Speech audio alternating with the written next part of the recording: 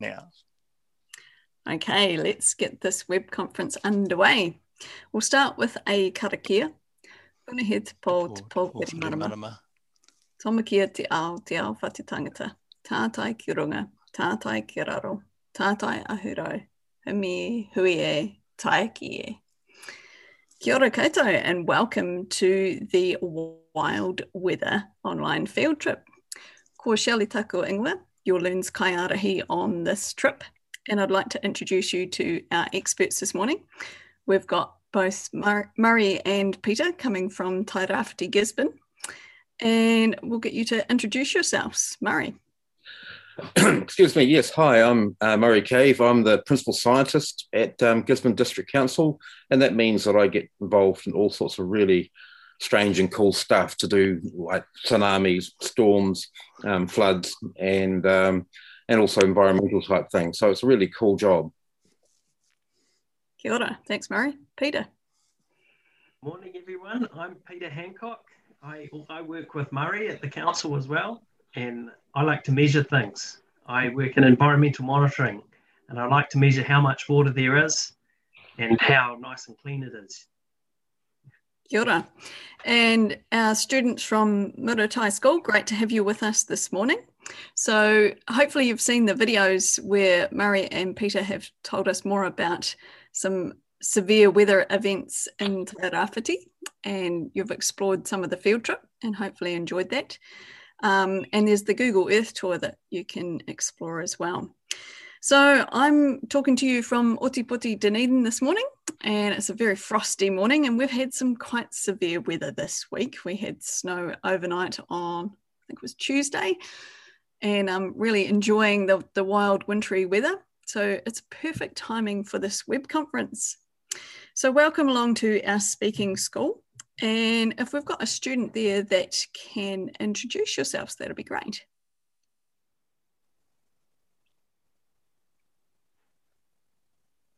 You've lost sound.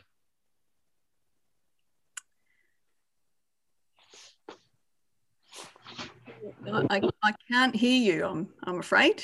I can see you. I can't hear you.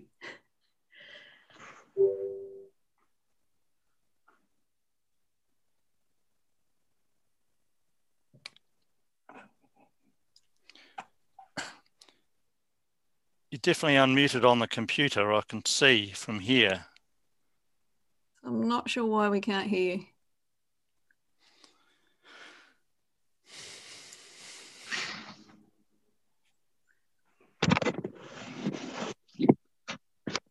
We had you before. Nope, no sound at all. Anyone there that can help with your technology? Otherwise, we've got your questions so we can ask them on your behalf, but it'd be really cool if you were able to ask them yourselves. So, still can't hear anything. Only other advice maybe is that you could drop out and come back in again, because we did have your sound at the start. Well, you can unplug the external speaker if there is one. Oh, yeah, they're going to come back in. I think that's the thing with Zoom, you can't change your audio while you're in. Okay, don't worry about that. Just carry on. Kia ora. Okay, go, Sophia. Okay. This term, our inquiry unit is called Paperback Patterns. The topic is all about exploring forces, and as the Kiruru Syndicate, we have decided to focus on weather forces slash forces of nature. We have began our unit by constructing and building volcanoes. Through this, we looked into what causes a volcano to erupt and the impacts this has on the environment and people. Once we had completed that, we started to look into different types of weather and the impacts this has on people slash communities. I personally chose blizzards, and then I created a PowerPoint presentation which specifically focus on the 5 W's and H. What I have found particularly interesting is how they measure how much snow has fallen. Awesome. Kia ora, Sophia. Good job. Really interesting to hear about what you've been studying. Wonderful to hear that you've been studying weather and also volcanoes. We're doing a volcano field trip to Taranaki later on in the year, so you might be able to do that field trip as well. Kia ora, thank you for that. And now we'll start with your first question, please. Oh, Sophia. Oh, sorry, Sophia, you could ask your question. Sorry. What weather do you find most interesting to learn about? Good question. So a question for both Murray and Peter. Murray, do you want to start there? Yes, I actually find all weather really interesting to study. Up here in Te Rāwhiti, the really big events that we tend to look at most are cyclonic events. So these are big storms that come down from the tropics. They're the ones that really give us grief. We had Cyclone Bowler in 1988, and we've had quite a few since. And those are the ones that really leave a strong impact. So those are the really cool ones to study because they're really complicated.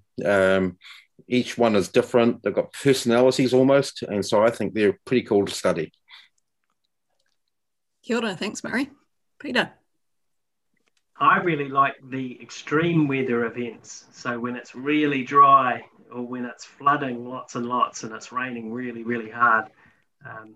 We just had about 2 weeks ago, we had a big flood up here where a lot of rain fell all in 1 hour and it all washed out into the river and flooded a bunch of people that lived in the village. So yeah, that was a very, very extreme event. So the heavy rainfall events where you get flooded, that often happens all at once, but the droughts happen over a very slow kind of period of time where you just get no rainfall and things get drier and drier and your grass gets more and more dry and all your cows start going hungry. Yeah, weather is definitely a fascinating topic. Put your hand up if you watch weather forecasts or read weather forecasts kind of on the day-to-day and you're really interested in weather. I know I do. Yeah, it's something that affects us all every day and it helps us to plan things if we know what the weather's doing. Good stuff. And can we now have question number 2, please? Where in New Zealand does the most severe weather occur? Oh, yeah, and I was really interested in the answer to this because I've got some ideas, but I don't know if they're correct. Well, I can start off with this if you like. That was a really cool question, and it sort of made me think of, what is it? So I went back and had a look at some stats from Met Service, looking at the 10 worst storms in New Zealand, and didn't really help us too much in some ways because there's so much variation. But if we went down and had a bit of a deeper look at it, 6 out of those 10 storms were ex-tropical cyclones. So these were the cyclonic events that came down from the tropics. And that basically meant that most of them affected the North Island more than the South Island. And although there is, you can get cyclones affecting the South Island as well. So the dominant ones was mainly North Island events. So probably I'd say that the area that gets the worst weather from overall, the really, really bad ones, is the North Island. But the South Island doesn't escape. So we've had 2 really big snow dump events in the South Island. One before all of our time, back in 1936, sorry. And then we had another one around about 2004, I think, from memory, which really did blanket the entire South Island and was really cool because you could go skiing in the time when you wouldn't normally be able to do it. And so those would be the 2 big things. Canterbury, they also had a really big event, what they called the Big Blow, which was a big nor'wester that hit the Canterbury region. When was that? 1975. And that was really quite interesting because they had winds of 175 kilometres an hour at Christchurch Airport. So that's pretty fast. Indeed. And you think about that, and there's lots of people that live there, whereas when we're up in the mountains and places isolated that we're used to bad weather, there's not many people around, so not many get to experience it. So it's really interesting to find out what areas get the most severe weather where there are people living. Kia ora, thanks, Murray. And question number 3, please. What What do you do when you get to a civil defence centre? Good question. Thank you. So you want to start with that one, Pete? Yeah, well, when you get to a civil defence centre, so that means a couple of different things. So if you were talking about me and my job, what do I do when I get to a civil defence centre? For me, usually it's about measuring how much rainfall is falling and how big the rivers are getting. So we have lots of tools that we use. We look at the Met Service, all of their forecasts, and we look at where the flooding could be happening, where most of the rain is falling. And sometimes we even have cameras on our rivers, and we have lots of what we call a sensor, something that's actually measuring the water level, so we can see how big our rivers are getting. So that's what I do when I'm in Civil Defence Centre.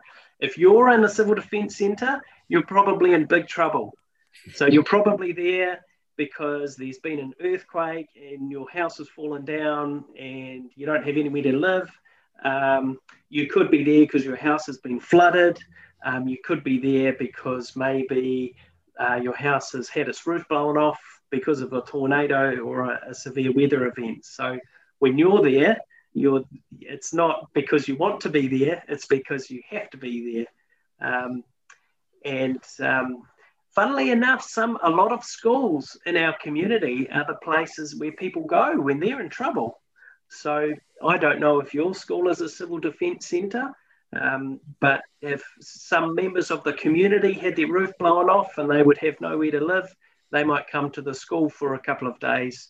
And sometimes the schools act as locations where people can offer food and water and warm blankets and keep you happy and healthy until we can figure out what to do with your house that's been broken.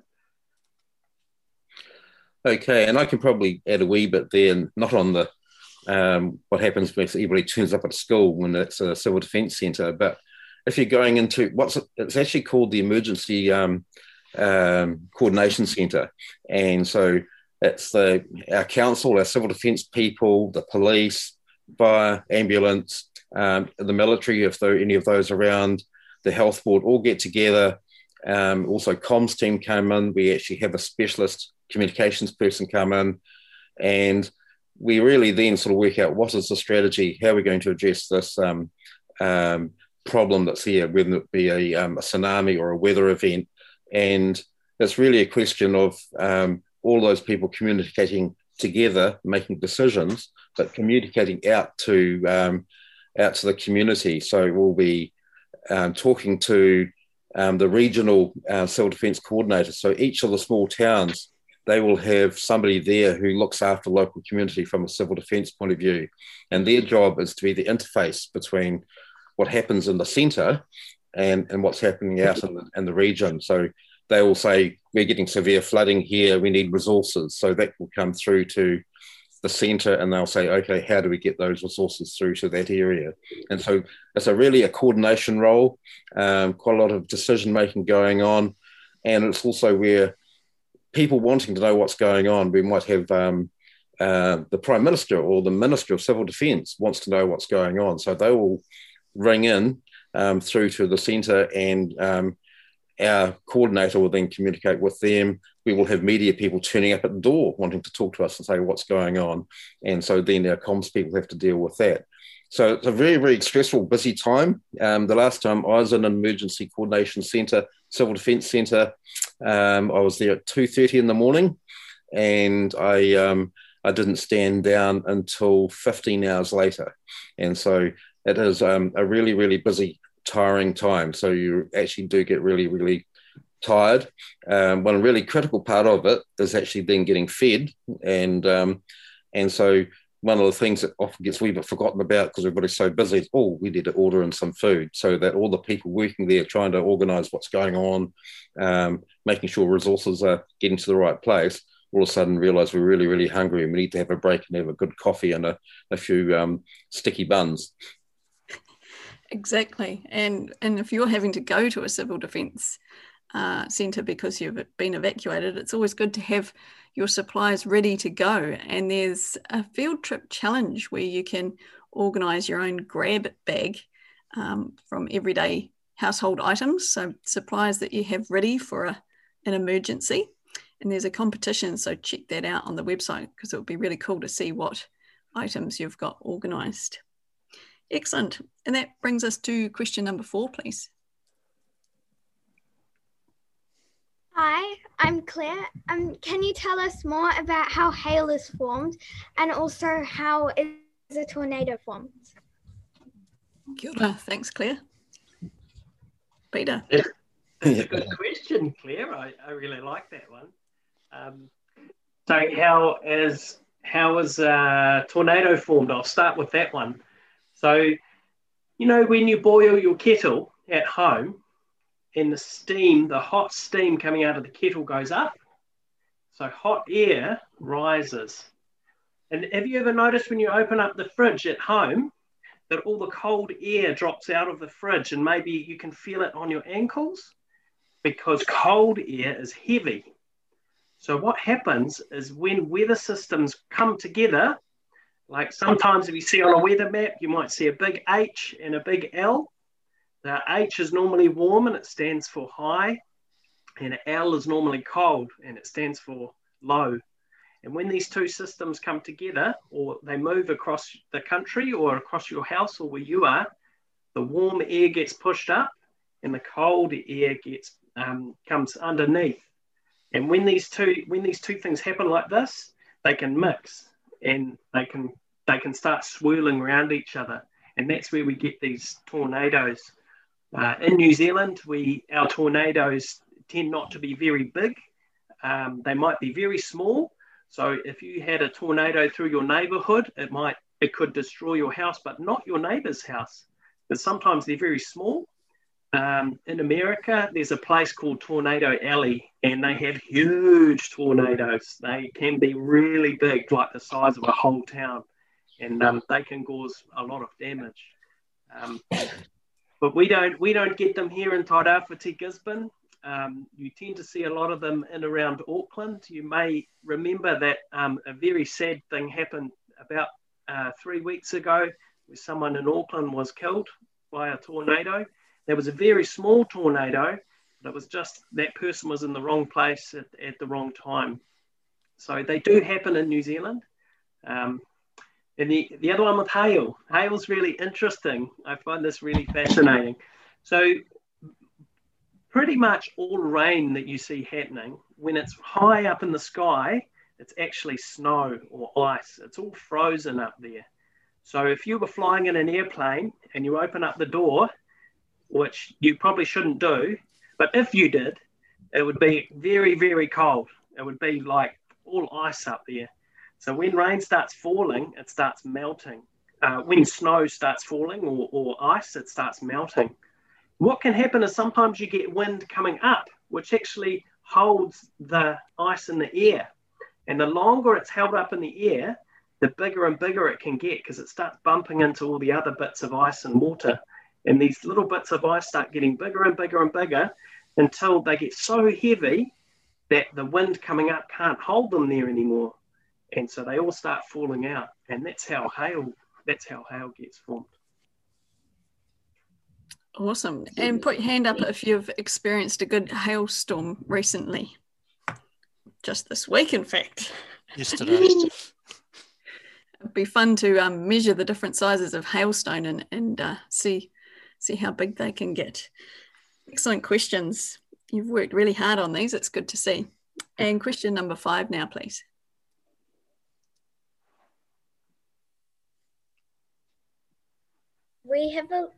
What are the ongoing effects of a landslide and are there ways to prevent them from happening? We have a lot of houses on the hills here in Eastbourne. Very good question, very appropriate. Okay, and I think this might be a question for me to sort of look at. Well, I used to know about the Eastbourne area and did some work on an earlier period when they had landslides there, which affected quite a few houses back in the 70s, which is when it happened. It's quite a long time ago. But way back then, what people were doing in the around in the cities, they were actually clearing all the bush off those hillsides.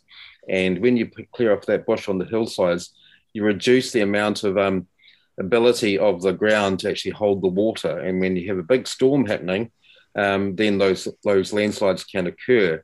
So what they now do in Eastbourne, you'll see that there's a lot of regenerating new bush growing there. It's quite well covered, so the risk is reduced. Sometimes, of course, you'll always get events that occur which the storm is so big that it doesn't matter what on earth happens there. If it's so big in one particular place, you're still going to get landslides. And we have quite a few landslides here in Gisborne. We have a number happening in the city from time to time. We had a really big one last year with a lovely house up on top of a hill overlooking the sea. And all of a sudden, just in front of the house, all collapsed and went down and nearly landed on houses down below. And we had some other ones where we had ongoing things where the landslide happened and then headed off down to the sea. And with there, we actually lost a house. The house tilted over, was no longer livable. So that house had to get removed. And but the real issue about it is controlling the water that's around when you've got a storm. And that's the key thing. So you don't want to get water in your drains going to one place or that drain blocking up, because that's really what helps cause landslides, because pressure is too great on the ground. It's a big issue and a really good question. And but the effects are we will lose houses. We do lose houses in landslides. And when that happens, then we do a thing called a retreat. We basically say to people that you can't go and rebuild on that same site. That house will have to be relocated or sometimes pulled down. And then the people compensated and that land no longer used. And you had that in Christchurch after the earthquake as well. So landslides aren't necessarily just caused by weather. When you have a big earthquake, like happened in Christchurch, we had landslides there, boulders going down the hill, damaging and demolishing houses below the landslide, and houses that were on top collapsing and heading off down the slope as well. So they're really, really nasty things. They happen really fast, and they're very, very. The scale of them can be really, really different. Most of the time, they're caused either by earthquakes or by bad weather, but sometimes they just happen. Back in 2018, 3 years ago here now, we had one that happened right on the south of our region, and in that one there, just imagine it, 11.5 million tonnes of rock slid off down the hill and blocked a river. And there'd been no rain, there hadn't been any earthquakes, so we just don't know why that one occurred. And it was really quite a significant event. It blocked the river, and now that big landslide that went down, the positive thing about it is that now we have a brand new lake within the region. So it's pretty cool. Doesn't happen often that you get a brand new lake forming. And so that's a really great thing here. But landslides, big issue, no real solution to them in many ways. But keeping bush on the hillsides is a really plus. As in, when you don't have bush on the hillsides, that's when you're increasing the vulnerability to landslides. And we've had the issue up here when we've had a whole lot of forest and those forests been harvested. And then if we have a big storm and those hot forests have just been harvested, then we'll have lots of landslides from them as well. And then we also get lots of logs and other things then heading off down to the beach, which is not a good thing. No, indeed. And if you're wondering about where there might be landslides in your area, you might be able to have a look at your council website, and they might identify areas that are at risk. And if you can't find that information, I'd encourage you to contact your council and say, hey, we're interested in this, and I'm sure there's someone there that can help you out with that. Excellent question. And to the last question now, please. My name is Nixon, and we would like to know why no one is cleaning up or able to clean up Teluga Bay. Thanks, Nixon. Okay, Nixon. Well, I think this is going to be one for me as well, because this has been the story of my life since 2017. It's been cleaning up Teluga Bay Beach.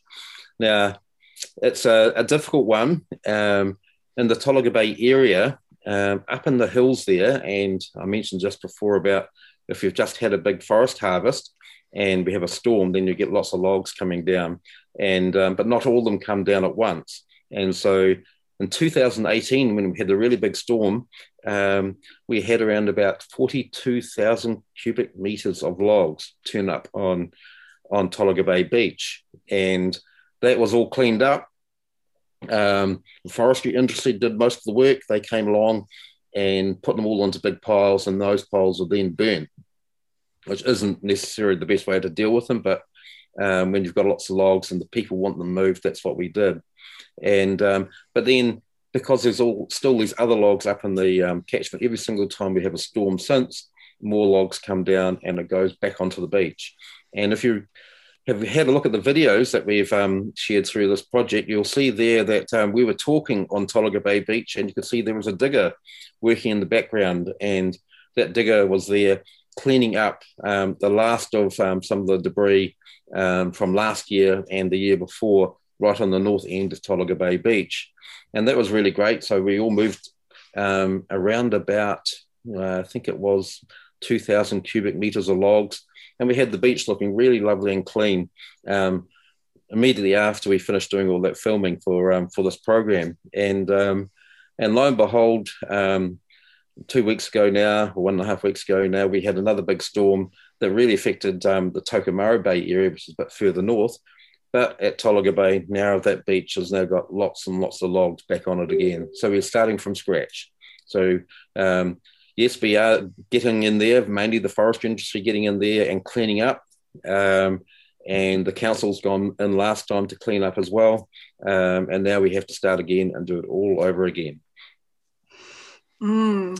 Very frustrating. So not the case that no one is cleaning up the beaches. Lots of people trying, but the problem keeps on happening. So it makes you wonder about how the land is used in the area and whether some areas should be in forestry or not. So perhaps it just should be planted in native bush and left and not harvested for pine, perhaps some areas. And other areas, maybe they just shouldn't all harvest at once. They might just have to harvest little bits. I guess these are all things that the council is working with forestry with, Murray. Yes, that's exactly right. I think it was one of those situations where until that event occurred in 2018, when we saw everything down on the beach and we saw people being rescued off their houses up in the forest areas where they were living, nobody had really thought about the consequences too much. And so there has been a shift in the way that the forestry industry operate within the forest. They're no longer clearing out huge, big areas. We now, they will harvest relatively small areas of land, and rather than actually harvest a whole catchment, now it's actually sort of done in a more staged way. But the other thing we're doing is that council owns its own forests in another area, an area called Wānaki. And what we're doing there, those forests are being harvested, but we're not putting them back into pine trees. We're actually going and planting lots of native plants in that area. And it's a really important area because that's where the city gets its water from.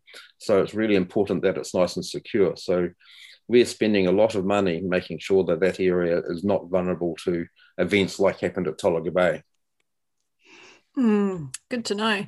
Yeah, because it's really interesting to think about how the weather affects us and what we can do to reduce those effects. So sometimes it's just thinking about how we use the land around us and how we might need to adapt as our weather changes with climate change.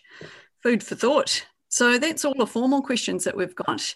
We've perhaps got time for a couple more if there were burning questions that you had after this discussion. Give you a moment to think about that. If you've got questions, you can pop them in the chat window.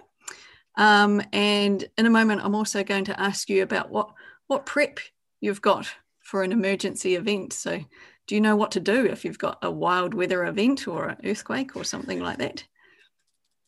So I can see there's a teacher there might be putting some questions in. We'll see how we go. You can probably just come up and say them actually, because we've only got you involved this morning.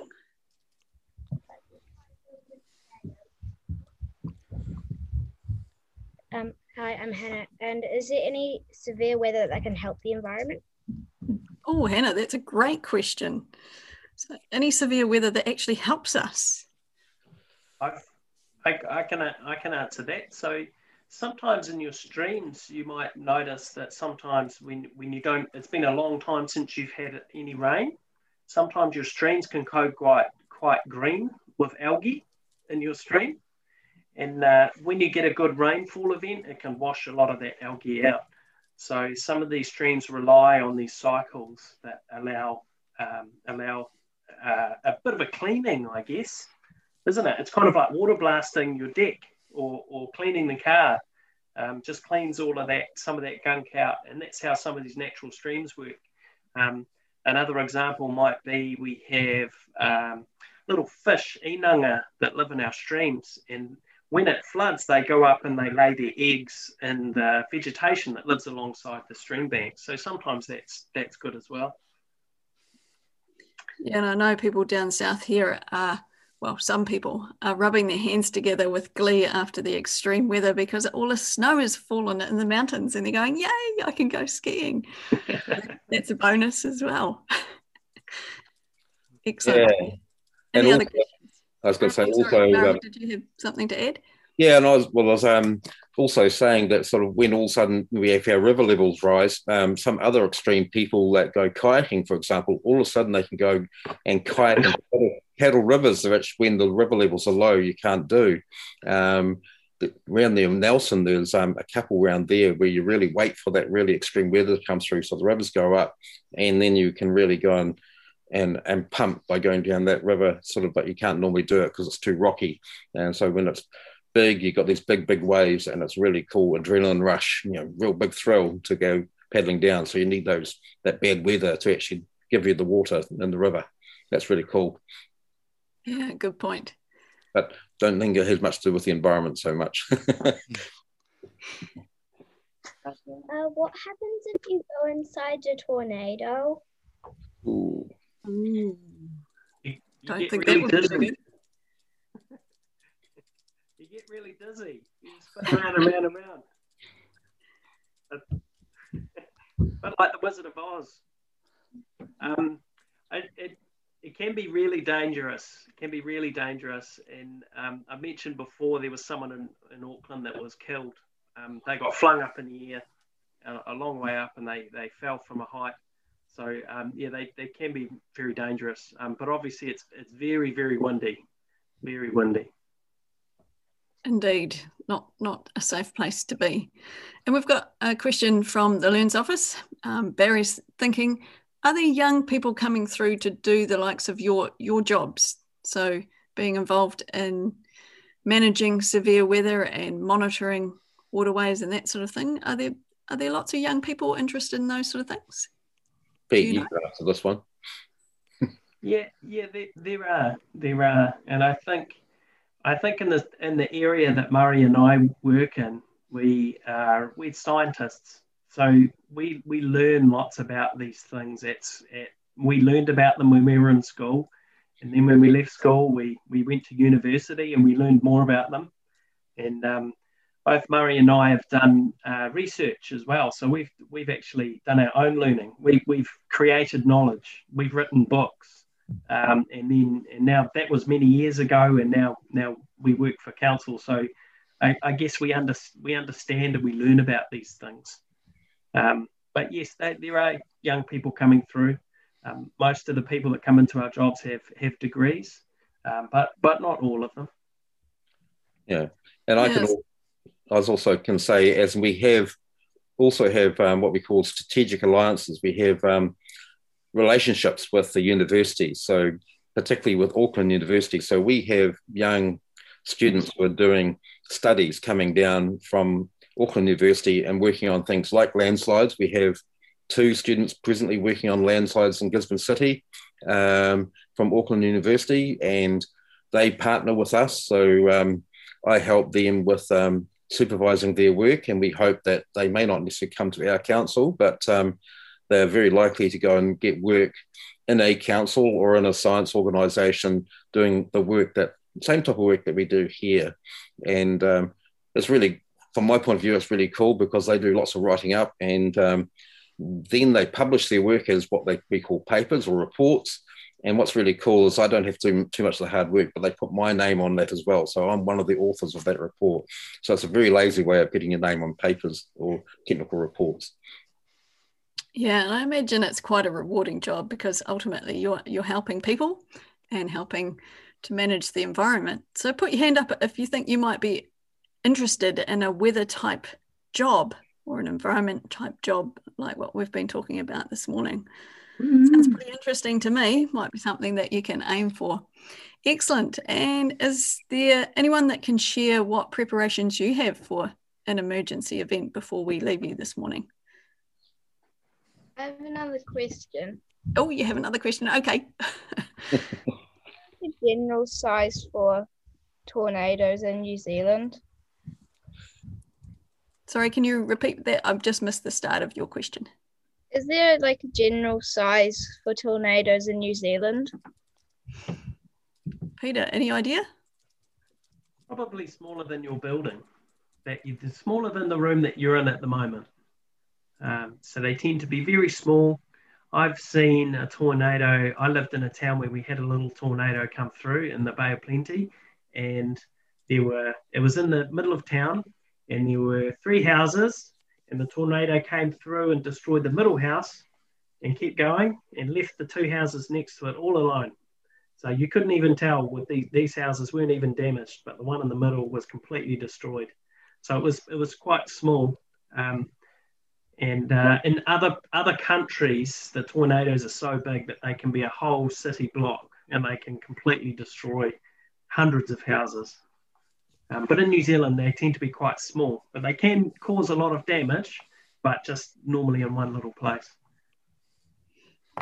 Thanks, Peter. Okay, have we got someone who can share their prep for emergencies? If not, it's okay. We can leave you with that task.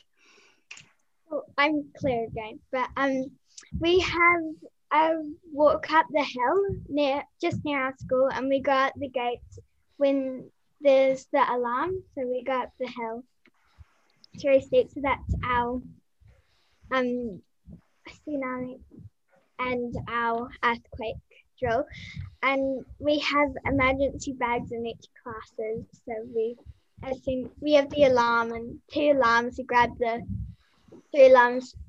We grab the bag and we head up the hill. Oh, fantastic. That's so good that you've got a plan, you know exactly where to go, and you've got supplies. Well done. It'd be really easy for you guys to enter that competition too, I think. And I think Peter's got a bit of a bag there that he can share with us. I've got a bag because we live on the East Coast and there's quite a high chance, a bit like you guys down in Wellington, there's quite a high chance that we'll get a big earthquake up here at some point. So it could be in the middle of the night and I'll have to wake up and we'll have to grab our kids and quickly escape in case there's a tsunami as well. So we've got a grab bag. It's right by our front door. And I won't go through everything in it, but I'll show you a couple of things. It's got some gloves in case we need to pick up broken glass or sharp things. It's got this is like a food bar. It's got a gas cooker, and it's got a little radio in it. It's got all sorts of bits and pieces in here. So when I can just grab this, run out the door, I don't have to think about it, especially when I'm very tired. It's 2 a.m, my brain's not working properly, and I just go. So this bag's probably like your bag, but you were saying you've just got together. So that's awesome. Fantastic. And Barry's got his wind-up radio torch there, so not relying on batteries. That's pretty cool. Excellent. Oh, well, it's been a pleasure talking to you this morning, Muritai School, and a big thank you to Peter and Murray, our experts, for such awesome answers. I know I learned a lot. I hope everybody else did as well. So thank you very much for joining us. Hopefully you've enjoyed the field trip and can join us on another one soon. So we can now all say goodbye. Bye, guys. Ka kite. Have a great day. Bye. Thanks very much, everyone. Ngā mihi nui, and that brings our LEARNZ Web Conference to an end.